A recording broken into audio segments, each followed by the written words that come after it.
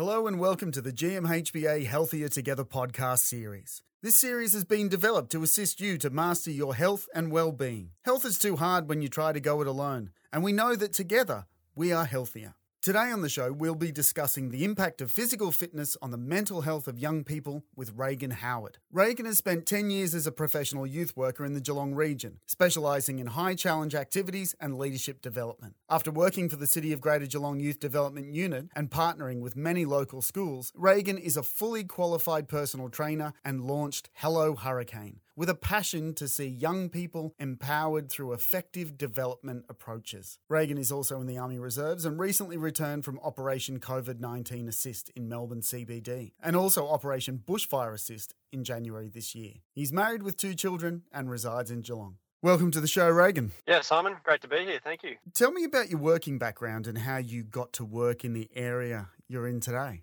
Well, I've been in the youth space since 2001 when I was volunteering for my local church's youth department. And then in 2005, I applied for and was successful for a trainee position with the City of Greater Geelong Youth Development Unit. Started my, professional career that way. Got a qualification through Gordon. My main focus for that was really just boys programs, ages 13 to sort of 16 years of age, specialising in high challenge activities and leadership development.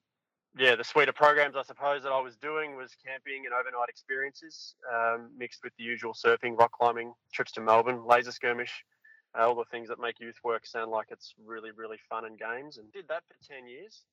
And then it was through doing these sort of programs that I was like, well, I'm seeing some benefit in what I'm doing, but I'm also not seeing anything really tangible or easily measurable. I mean, it's tough. Like, social work's hard to measure success or failure in that space. It's very feelings orientated, and the outcomes aren't quantitative, if that makes sense. And so it can be quite hard to put metrics around it. But at the same time, what I was doing was showing some benefit, but it wasn't really ticking the boxes of long-term change with these young boys I was working with. So I went, well, we need something here. And then I started to research physical activity, mental health on a more intentional level, and started to develop a basic core program around physical training and mental health, and then decided that I had to essentially quit my job to start working on Hello Hurricane, really. Yeah. So tell us about Hello Hurricane. What does the program entail, and where did you get the great name from? Well, I'll start with the name itself. I think that'll keep me on track. So the name Hello Hurricane comes from a Switchfoot song, and they're an indie band. And they've got a song. My wife and I are big fans of Switchfoot, and they've got a song called Hello Hurricane. And the premise of the song is essentially saying that, you know, whatever storms come, we're ready for it and we're prepared for it. I'm like, yeah, that's exactly what I'm trying to do. I'm trying to build resilience in young people, and so they can handle the storms of life.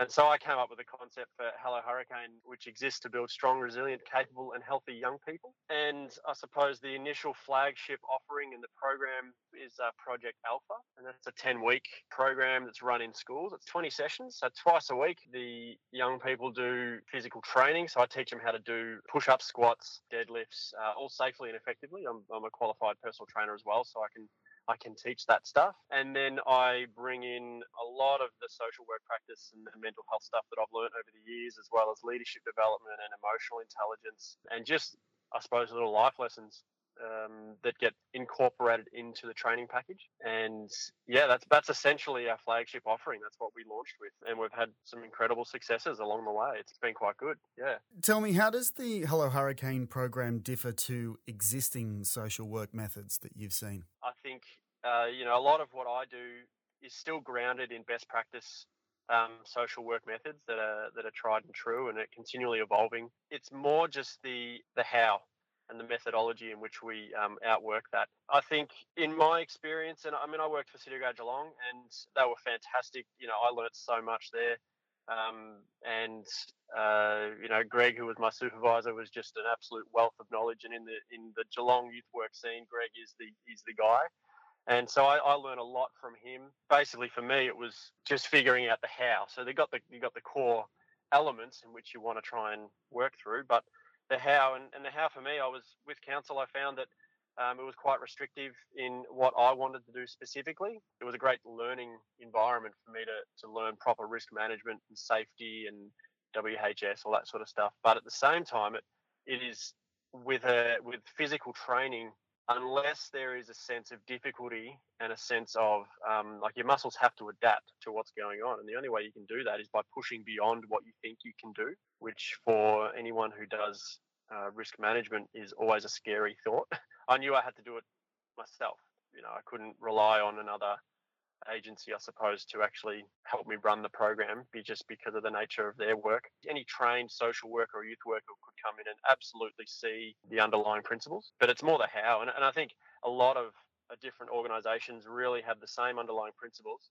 They just do it in a different way, and they do it in their own unique way. And I think that's really important. For you, how do you think physical activity increases a young person's capability? That's a really good question. I think there's two things. There's perceived capability and then there's actual capability. Now, when it comes to physical fitness, it's really easy to measure someone's capability. I mean, you say, run 1 kilometre as fast as you can. Someone who has a higher capability is going to do that faster than someone who has a lower capability. And so it's really easy to measure that sort of stuff, which is good, and it makes for good data. But I think there's definitely that perceived capability of someone going, I mean, I've had so many conversations with young people that say, I can never do that. I can never do this. I don't run. I can't do push-ups. I can't squat.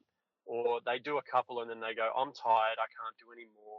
And it's amazing that as you just nurture that and just keep that moving, you keep them moving forward, even though they're in that uncomfortable space, they may specifically not get any faster. They may not actually be any stronger. They may not actually be able to do any more push-ups or run faster, but their perception of themselves being able to do that becomes better. They all of a sudden go, oh, wait, I can do this.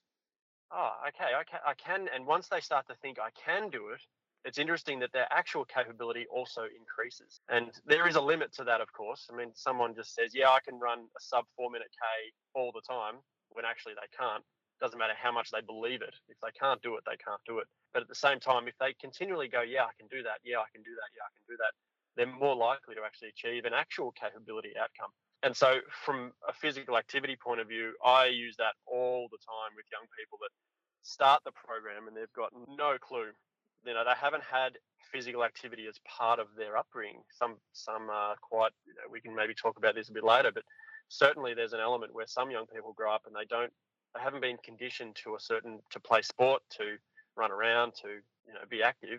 And so they step into my program and they go, yeah, I can't do that. I don't do this. But as they start to increase that perceived capability, their actual capability also increases as their fitness increases too. That's where physical activity and putting someone in a physical stressor really helps a capability, because you can easily connect the two and say, well, you thought you couldn't do that, but now you can. What are other things in your life that you can now do or think you can do because you've just overcome this? And the answers are quite incredible. It's certainly one of the joys of my job is taking a young person from going, I can't do that, to actually, maybe I can. And I think I can, yeah. For you, are there some forms of physical activity that are more beneficial to mental health than others? Yes, definitely there is, without a doubt. But I think in this day and age, any activity is better than no activity, regardless. But the key indicator about what kind of activity is about, you break down the science and the physiology of the human body to get adaptation within the muscles and within the cardiovascular system. There has to be a point where your heart rate goes above a certain percentage, and your muscles are stretched to a point where the fibers are breaking. Sounds very scary, I know, but it's in that space that your body then heals itself and heals stronger. I found that probably the best overall general preparedness, general overall fitness stuff around basic strength conditioning, basic cardio, and mixing them all together does have the greatest outcome. That's in my experience. Any training a young person can do, whether it's footy, netball, cricket, even just bike riding, just anything that's active is great, is always going to be good. But there has to be a level where you're pushing yourself. So if your activity is just going for a walk every night, that might be fine for the first little while. But as you start to adapt, that will no longer get you the benefit that it initially did. And so from a mental health point of view, we need to be putting our brains into a place where things get hard and difficult. because that's when at the end of it, they call it the runner's high, but it's actually just an exercise high. At the end of a workout, your body recognizes the stress you've been in, and it releases endorphins into the system, and it's quite more technical than just that. But essentially, chemicals get released through the brain, which gives you that sense of euphoria and that sense of high. Like, wow, this is lovely. Now, to get that, you have to push yourself. If you don't push yourself, you won't get that same result. And so that's definitely from a scientific point of view. But once again, it does come back to that perceived capability. I mean, someone who just loves walking, they still get that a little bit of that high because they might be out and they get the fresh air, they get to see the green grass, they get to see the sunset or the sunrise, that sort of stuff. But definitely, physiologically, there needs to be a period of adaptation that has to happen for the brain to recognize stress and then releases endorphins, which then make you feel better, which is actually one of the best ways why physical activity and mental health go together, because when you're depressed, there's a chemical imbalance, or when you're feeling stress, there's adrenaline that's pumping through your system, and so exercise is a great leveler, and it helps your body mitigate those imbalances. What have you found are some of the biggest areas of difficulty young people are facing at the moment? That's another solid question. I think that it's so complex out there. I'm hesitant to make a sweeping statement that's saying this is the biggest issue or this is the because I think for every young person they have their issues and they have their things that are the biggest in their particular world. And so, like, I treat every individual that I work with as they are an individual, and that their responses to the world around them will be unique to someone else. And so, but I think, if I just look at my experience and go, what are the young people dealing with? Social media is playing a massive role, but I think it's a little bit broader than that. I think it's the fact that we can be sitting on our phone and we can see live pictures of atrocities that are happening all over the world. And so 20, 30, 40 years ago, that just wasn't the case. I mean, I remember in the early 90s in Gulf War I, when it was like the first televised footage of the Tomahawk missiles coming in and hitting key placements in Baghdad.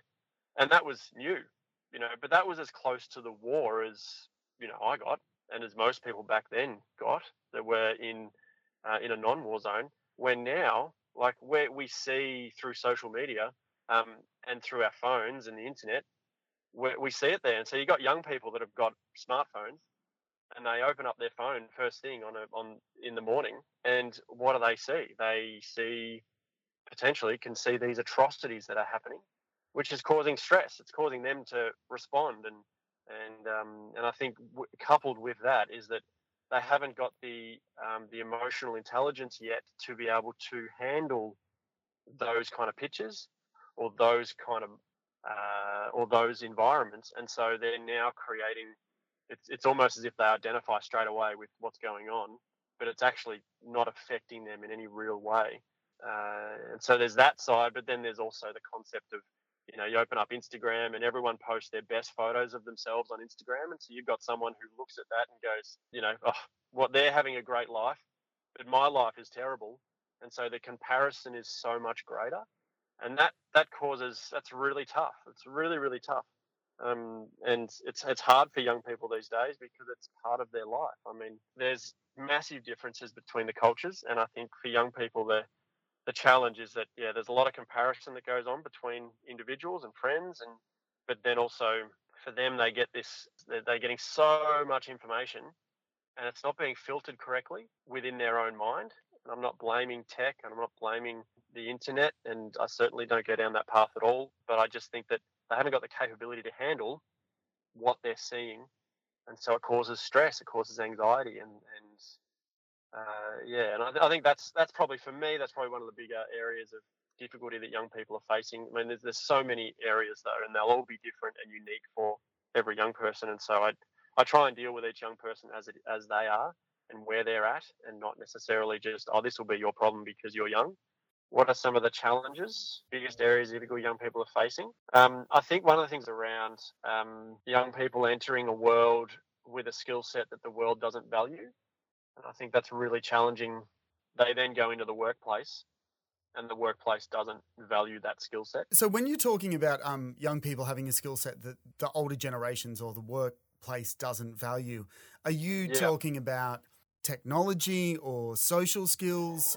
What sort of things in particular? Yeah, so when I say skill sets that they don't value, I think definitely there's a correlation in the sense of they go to uni and they learn a particular skill, but it doesn't translate into real world actionable stuff that an employer can use. I mean, the classic one is someone goes and does an arts degree at uni, and then they come out of it with no real qualification. They have to do further study to actually make themselves employable. Coming back, even before we talk about uni, I think for a young person to not understand the basics of time management, not understand the idea of turning up on time to a job, being a man or woman of their word, the sense of honor and respect, understanding hierarchy within a workplace. There is a boss and they're the owner. What they say is what goes, and you can't just go in and go, no, I disagree, I don't like it, I'm not going to do it.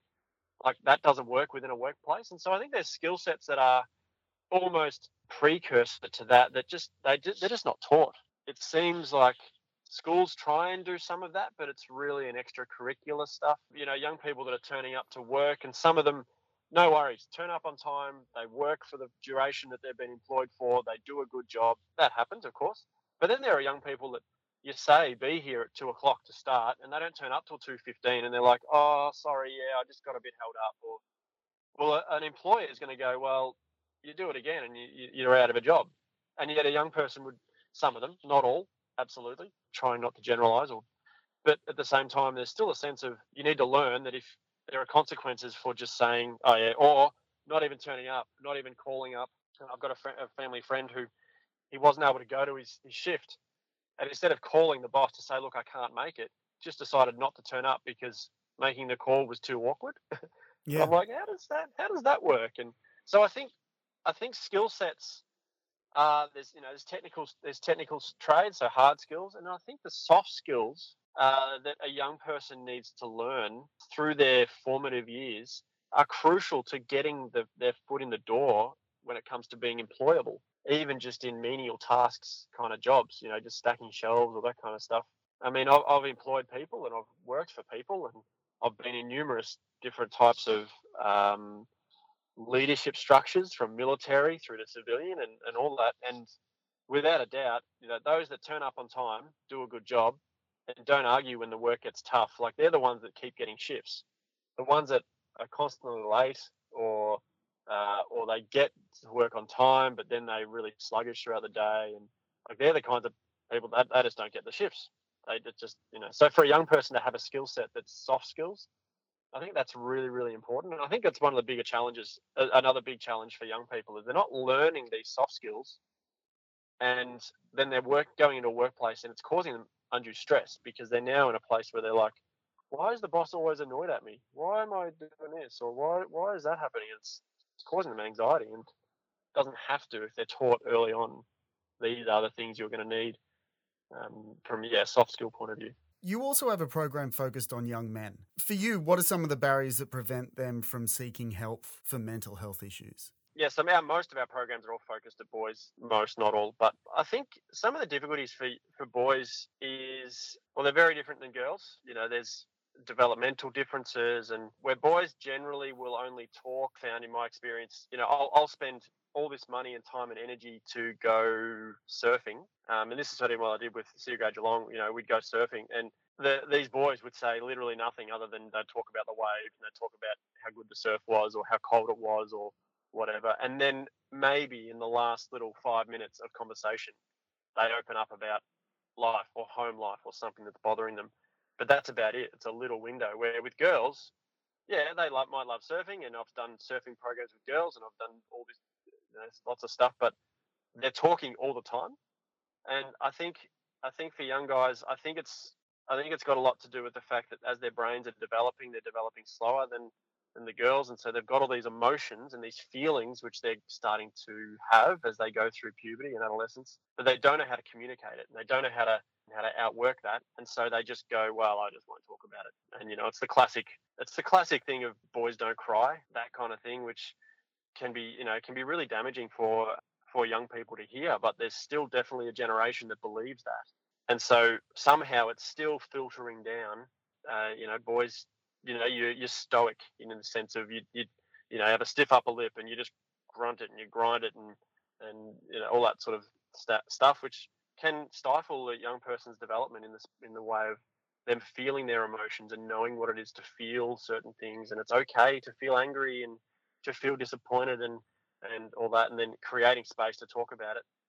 I think for me, my job mainly was really the only reason I did surfing and did trips to Melbourne and camping and hiking and laser skirmish was really just to create space where a young boy would want to open up about what's going on in their life, instead of just saying, hey, let's catch up for a coffee. If I did that with a 13-year-old boy, like, he'd just look at me funny and go, well, just what are we going to talk about? I don't know what to talk about. And so where I think if that was happening with girls, and I know that, I've got friends that work mainly with girls, that's what they do. They catch up for coffee. They go for a walk. They do something where they can just chat. But I think the issues for boys seeking help, even, there's still that idea that guys, you don't seek help. And I mean, you see it in the data around more women will seek help for depression, anxiety, stress. Less women attempt suicide. Less men will seek help, but more men attempt and complete suicide. And so there's a clear difference there between those that feel they can seek help, and that's why there's all these programs about it's okay to be not okay, and men, seek help, chat with your other mates, and because it's an issue that's coming through. I know it's a constant battle, I suppose. But I think it's definitely biological. There's definitely some biological stuff, but there's also some cultural stuff around why young men don't seek help, young boys don't seek help when they need to. Can you talk a little bit about the signs of depression in young men, and what are some things that parents might or should be on the lookout for? Yeah, so once again, I always come back to the idea that every individual is unique, and so their response to depression, anxiety and stress will be unique to them. And so, I mean, there are certainly some key indicators around withdrawing social circles. There'll be things that will happen that will be, they've got indicators of stress and anxiety. I mean, a couple of the testing batteries that we use in our program is the DAS21 and the K10, and they're validated testing tools for depression and anxiety. And they've got questions on it that talk about, does your mouth feel dry? Are you short of breath? Do you feel your heart rate rising and you're not exercising or moving around? Like, there's key physiological indicators. But I think coupling that with the question around what signs parents should look for, I think my advice to parents, and I'm not a parent of a teenager yet, or teenagers yet. My kids are 3 and 1. And so I dare not try and give advice. I feel certainly woefully unqualified to give advice to parents of teenagers. But I think for me, what I've recognized in my kids is that I know something's wrong when they're doing something abnormal for them. And so as warning signs for parents, my advice would be, you need to know your children so that you know the signs that something is not right. And that could be anything. That could be anything that's just abnormal for your child. And then that's what you need to be looking out for, abnormalities. And so it's not specifically anything that's just general. It's more just, I would say, you need to know your kids so you know when something's not quite right. And it's I know the advice is a bit vague, I suppose, but once again, like every young person seems to deal with their own stress and their own anxiety slightly differently. What one person will do, another person won't do, and so it's hard to make that. So all I can say is for parents, know your kids, know the signs that you go, something's not quite right, and then don't be afraid to actually pursue that and ask some. Create the environment where you can ask questions of your young person and say, what is there something wrong? Is there anything you want to talk about? And that in itself can be difficult, because if a lot of teenagers, no, nothing's wrong, leave me alone, I know what I'm doing. That's certainly what I've experienced in the young people that I've worked with. It's hard as a parent of young people as they go through their teen years. They often want to spend less time hanging out with you. So what are some of the changes you see in the young people you work with through the course of your program? The good thing about what I do is I get some really good data. Even just last year, from January 2019 to December, we trained 46 students from grade 6 to year 11, which was really good. And we saw an average increase of 22% in cardio endurance, and that was measured through the beep test. Everyone remembers the beep test back in school, which was just a pain, but I put these kids through it, which is exciting. We had an average increase of 18% in strength conditioning, which is measured through a push-ups, squats, burpees. No, everyone loves burpees, don't they? And a short shuttle run. That's as many reps as they can do of those things in 10 minutes. Even those two little data points alone, where they're increasing their cardio endurance and their strength conditioning, there's an actual increase. And so it's very easy to relate the actual increase then to a perceived capability that a lot of these young people come out and say things like, I never thought I could do this, but now I know I can. For someone to have that thought process can absolutely just change their world. I've got a quote here from a young girl who went through our program. Now she's 15, and I'll sort of paraphrase. I really do believe there is never going to be a time in your life when you are completely happy and satisfied with every little thing around you. And then she goes, I think there is always something that we can work on. So the opportunity ever arose, I would surely do this program again. It was such a life-changing experience, and I don't regret it one bit. And then she finishes off going, without accomplishing what I have through Hello Hurricane, I wouldn't be sitting here saying the things I've just shared tonight. This was a quote she used on one of our fundraisers. In fact, I'd probably still be crying every day and battling the way I used to. And I'm like, wow. Like here's someone who, she went through the program, she didn't feel capable. She started doing things that pushed her outside of her comfort zone. She then started to feel like she can do this. And as she started to feel like she can do this, she actually created a space where she could do it, and her physical work capacity increased. And now she's reflecting on this going, wow, I know I can do this. I know I can do stuff that I didn't think I could. And that is so powerful. That's for everybody. I mean, my goodness. I mean, the amount of times that I've wanted to quit doing what I'm doing just because it gets hard. Almost every day, of course. But I think for a young person to have that realization, and her quote is not abnormal. I've got 81% of our this is overall from 160 students, that 81% self-assess that they feel more capable to handle life situations better.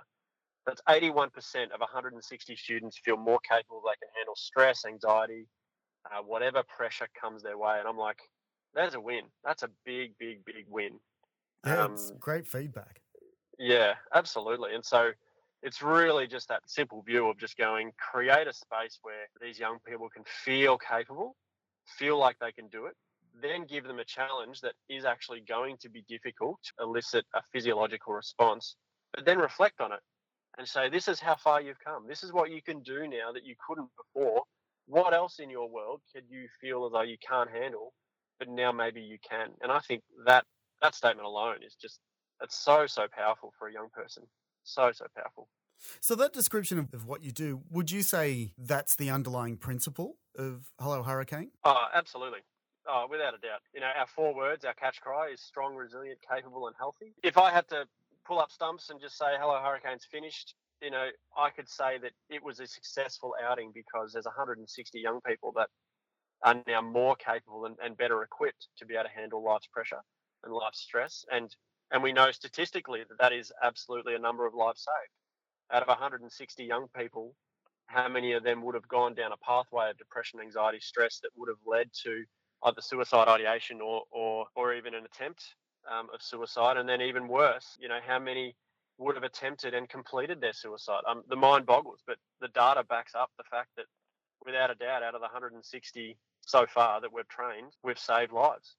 And for me, I used to say to our directors, and I still do, that in all the money and energy and effort that we put into this thing, if we can save one life, then it's totally worth it. And it's such a catch cry. It's such a cliche. A lot of people do it and say it. But I'm like, well, at the end of the day, if I can save one person from completing suicide, that means that one family can stay together. One family cannot be torn apart by such a tragedy. And I go, well, my job's done. And to a degree, I don't care about the money. I don't care about the time that it took. I think of my boy and my little girl and go, man, I just want, if someone was going to do that for my kids, then awesome. Then let's whatever it takes, really. But I would say definitely that from a Hello Hurricane perspective, it's absolutely the case. Strong, resilient, capable, and healthy. That's why we exist. The only reason we exist. Now, in terms of strong, resilient, capable, and healthy, do you have any kind of tips or things to keep in the front of mind for parents of teens on how to support them through these difficult years? Yeah, for sure. Now, once again, I'm not a parent of teenagers, so I'm please take what I say within my context and what I understand. I think probably the best way to answer this is thinking that my little boy is 3 years old, so he's got a lot of emotions going on in his mind at the moment as his brain develops and all that. And I remember only last week we were going for a bike ride, and I wanted to. He needed to wear his helmet because he got a new bike for his birthday, and I think it was one of the only push bikes left in Geelong because they all seem to be taken up. But he didn't want to wear his helmet, and I'm like, buddy, why are you not wearing? Come on, Dex, why are you not going to wear your helmet? And he just started to really crack it and go, no, I don't want to wear my helmet. No, and he started to cry and sit out on the ground, and like most 3-year-olds seem to do. And then I remembered that I did this training around, like how to raise healthy kids, and I'm like, okay, well, so I knelt down beside him and I said, Dex, can you tell me why you don't want to wear your helmet? And once he sort of cleared his tears away, he said, because the helmet keeps falling off. And I'm like, okay. So then I said to him, Daddy will fix that when you get home. Is that okay? Can you still? And he's like, yeah, okay. And then he wore his helmet. And I'm thinking, the reason why I knew to ask him the question was because that I had done some training and I've done courses on parenting and that kind of stuff to learn how to be a parent. And I was able to use some of the things that I learned to be able to engage with my 3-year-old. I think that in that space, parents, the moment I think any parent thinks I've got this, I know what I'm doing, I think they're in for a world of stress and anxiety themselves, because they need to know their young person and they need to know their child so they can actually help them more effectively. And I mean, what does anyone want to be? They want to be seen, they want to be heard, and they want to be valued. Brene Brown says that, and I think it's fantastic. And I think that for a parent to be able to see their child, to hear their child, and to value their child, and do that in such a way that their child feels like they are seen, heard, and valued, like that completely changes the dynamic, and then it enables help to come if needed. And so, for a parent that's going through a rough time with their teen, of course, there's going to be times when you have to throw the book out because nothing's working. Just because of they're going through adolescence. There's all these emotions happening, and there's all these changes happening, and of course, parents aren't perfect. There's no perfect parents out there. So of course, you're going to do stuff that's wrong, that's just not right. And then it's about how do you role model all that, and like it's definitely complex. But I just think that simple thing of just show your young person that you see them, that you hear them, and that you value them. And I think that culture creates space for a young person to be able to get the help they need, or even just feel loved. They just want to feel loved and that you're there for them, even if they're being the biggest pain in the backside, even if they're not doing any of the chores they need to do and all that kind of stuff. As a parent, it's my personal view is that I chose to bring our 2 kids into the world, and so I have to take that responsibility. I've chosen to be their parent. And so I have to take that responsibility, and it's my responsibility to parent my kids. And I really encourage those other parents that remember that it's your responsibility. These are your children, and I know that there are a plethora of different scenarios out there that aren't as positive. But at the end of the day, if you're responsible for them, then they're your responsibility. Yeah, and so I think that's probably the best advice they can for dealing with your young person, your teenager, and helping them through. Just see them, just value them, and just hear them. Now, can you talk a little bit about what challenges you've faced and overcome and are dealing with now that come from running a not-for-profit business? I will say that I'm the world's worst CEO because I really don't have any idea what I'm doing. And because of that, I really have to remove any ego that I can possibly have and just be willing to learn, and be willing to learn from anybody and everybody, but also get really good people around me. And I've been able to do that. But it still doesn't mean that this stuff comes naturally, because running any kind of business, the thing that undermines business is governance and the structure that holds it all together. And that is definitely not a strength of mine. Give me vision, give me big picture, give me people development, all that sort of stuff, leadership, training and coaching, working with young people. Like they're the things that are in my toolkit.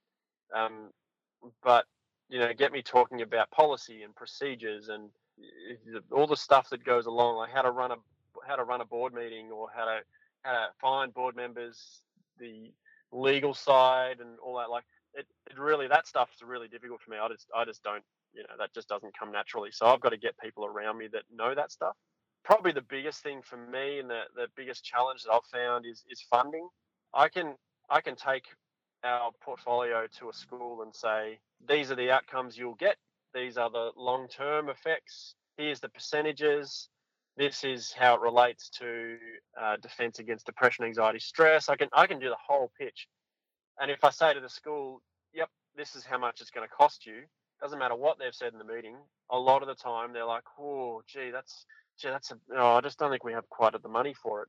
And that's any fault of the school, because schools aren't generally well funded in the area of mental health and well-being. Unfortunately, they'll get hundreds of thousands of dollars to build a new science wing, but to run a program that costs a couple of $1,000s, it's quite difficult for schools. And so they're in a rock and a hard place. So I certainly have no hard feelings at all against schools. So I've sort of tried to figure out ways that we can self-fund. There's grants, obviously, that we can get, but one of our former directors, she was a grant writer, and she said that grants are always only ever the cream on top, not the core business on how you fund your programs.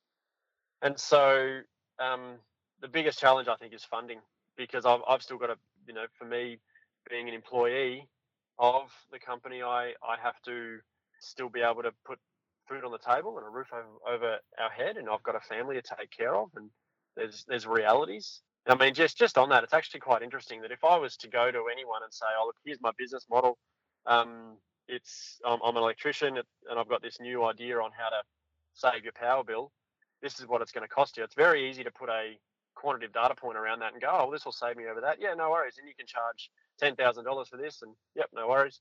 But when it comes to that health and wellbeing space, it seems to be that you want to do it out of the goodness of your own heart. And so when you ask someone for money for it, to say, well, pay me for my service, I've had people say, oh, I just thought you would have just done it.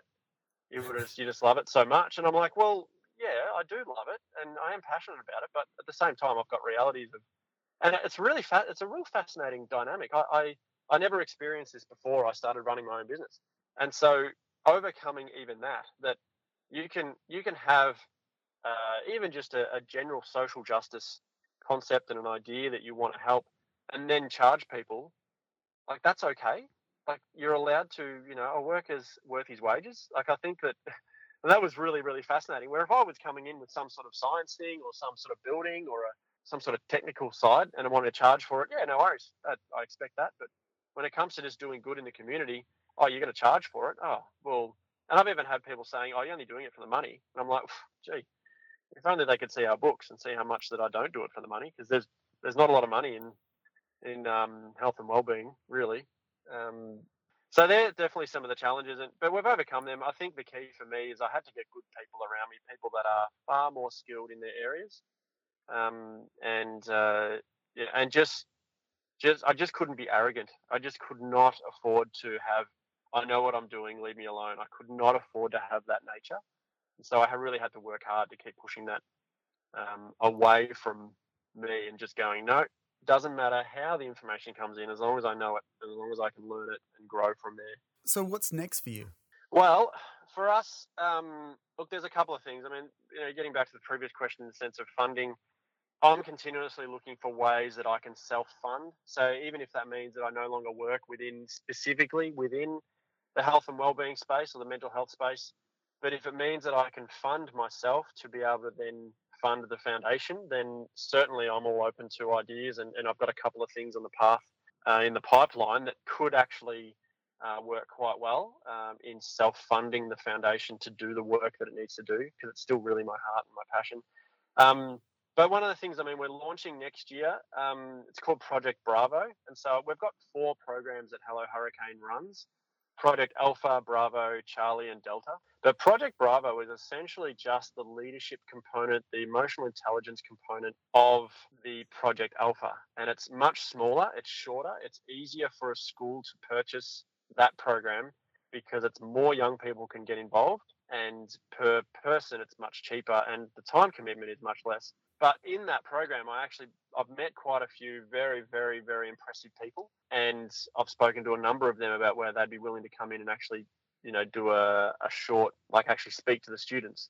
And so Project Bravo is targeting the student leaders within schools, the SRC reps, the team, the captains, and actually equipping them in true leadership development principles, giving them real actionable stuff that they can start using straight away. It's taking the pressure off the teachers to have to teach that stuff or just expect that they can do it. Just because they ran a good campaign to be school captain. So I'm really excited for that. That's what I'm working on really in term 4. Yeah, so that's sort of prepped us for 2021. We'll be able to launch that. And yeah, so that's Project Bravo. So that launches next year in term 1. So where can people go to find out where your programs are running? Certainly, mainly through our Instagram and Facebook. That's our main way that we communicate with people where we are. We do have a website, hellohurricane.org.au, that people can go to and get in contact with us there. But it's mainly through our socials, through Instagram, just Hello Hurricane Foundation, and Facebook, Hello Hurricane Foundation. All the tags, people know what they're doing there. So that's where they can find out where we're going. And do you also have links to other resources that parents or teens could look up? Yeah, sure. Look, the big ones definitely Beyond Blue and Black Dog Institute. They're the ones I use a lot. They've got some great resources. Yeah, so they'll be the 2 that I would look at. Reagan Howard, thank you very much for joining us on the GMHBA Healthier Together series. It's been a pleasure. Thank you.